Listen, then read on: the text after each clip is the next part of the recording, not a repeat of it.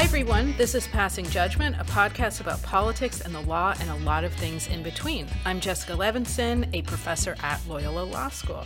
Today, we're going to talk about the trial of Ghislaine Maxwell.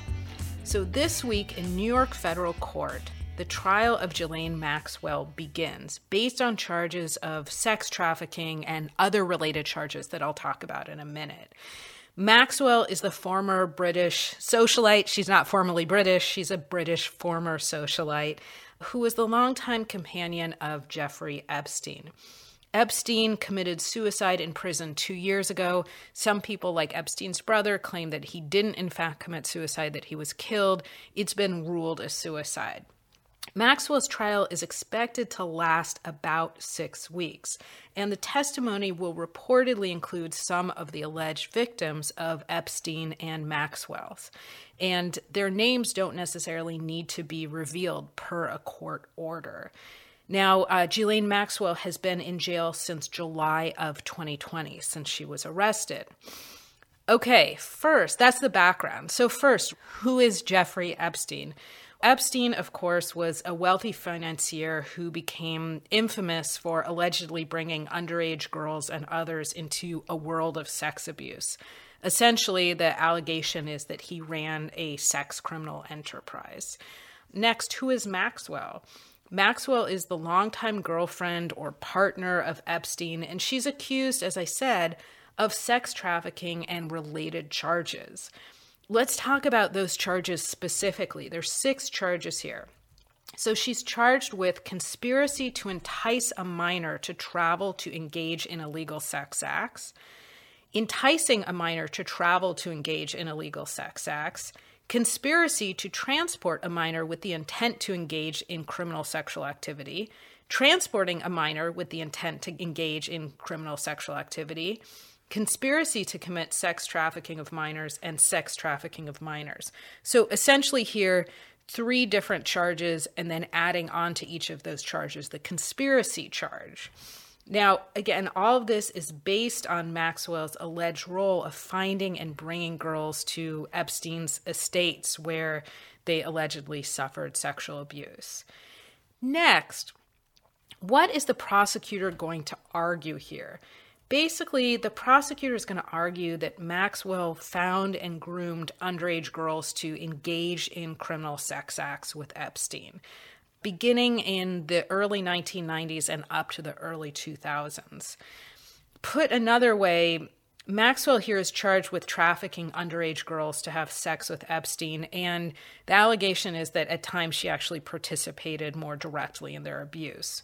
So in this case, prosecutors have argued that Maxwell recruited these girls, brought them into Epstein's world by promising them big money, essentially to give massages, that she helped facilitate the girls' appointments with Epstein while she knew that he intended to engage in criminal sex acts, again, with girls who are often underage. The allegation here, again, being that she created a situation where the girls felt trapped when Epstein began demanding sex acts from them. So that's basically the prosecution's case, what they're going to argue. Again, an estimated 6 weeks of trial, so a lot more could come out, but that's a summary of their strategy here. But what about the defense? What is the defense arguing? Well, Maxwell is going to argue, I think, what she's been arguing outside of court and inside of court, that she's being unfairly targeted, that she can't receive a fair trial. She may even argue that she was one of Epstein's victims. And Maxwell, it looks like, is going to be relying on a psychologist, Elizabeth Loftus, who is a specialist in something called false memory. Essentially, I think, to question the alleged victims' memories and to try and undermine the alleged victims' memories. Now, this is a psychologist who testified on behalf of Harvey Weinstein in his rape and sexual assault trials.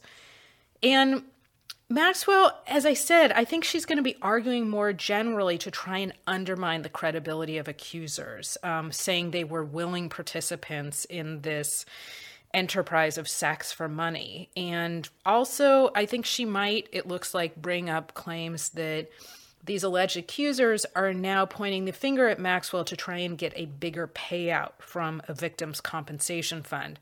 Now, of course, this is all playing out against the backdrop of what we live in now, which is our Me Too era. Not at all clear how her tack of trying to blame the victims will play for the jury and whether or not the jury will be amenable to those claims. Now, that brings us, I think, to the next question, which is this a slam dunk case?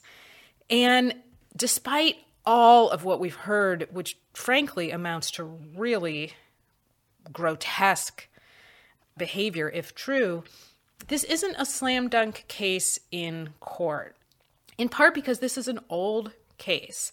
Memories fade. It can be hard to get to certain evidence.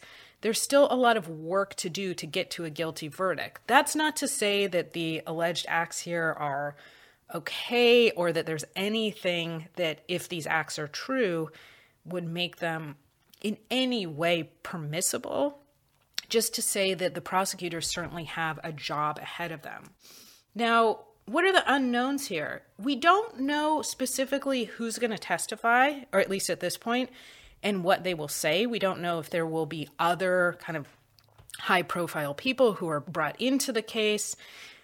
Something else that's being reported that I wanted to talk to all of you about, isn't Maxwell facing other charges? Yes.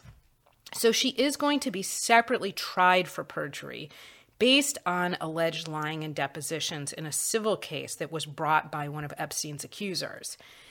Now, speaking of other cases, we do need to, I think, before we end, talk about what happened in 2008. Wasn't Epstein himself accused of having sex with underage girls, and didn't he in fact serve jail time?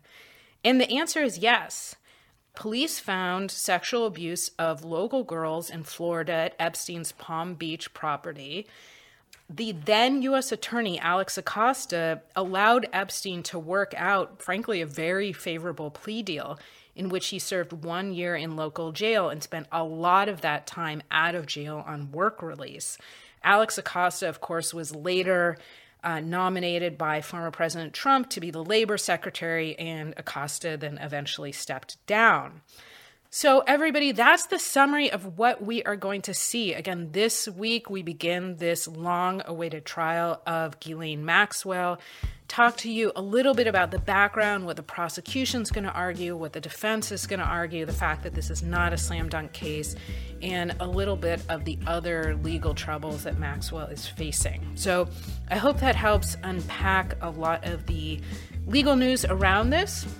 I want to thank everybody for listening. You can find me, as always, on Twitter, Instagram, and kind of on TikTok at Levinson Jessica. You can find Joe, my co-host, on Twitter and Instagram at InDepthDay. And I wish you all a good day. We'll talk to you again very soon.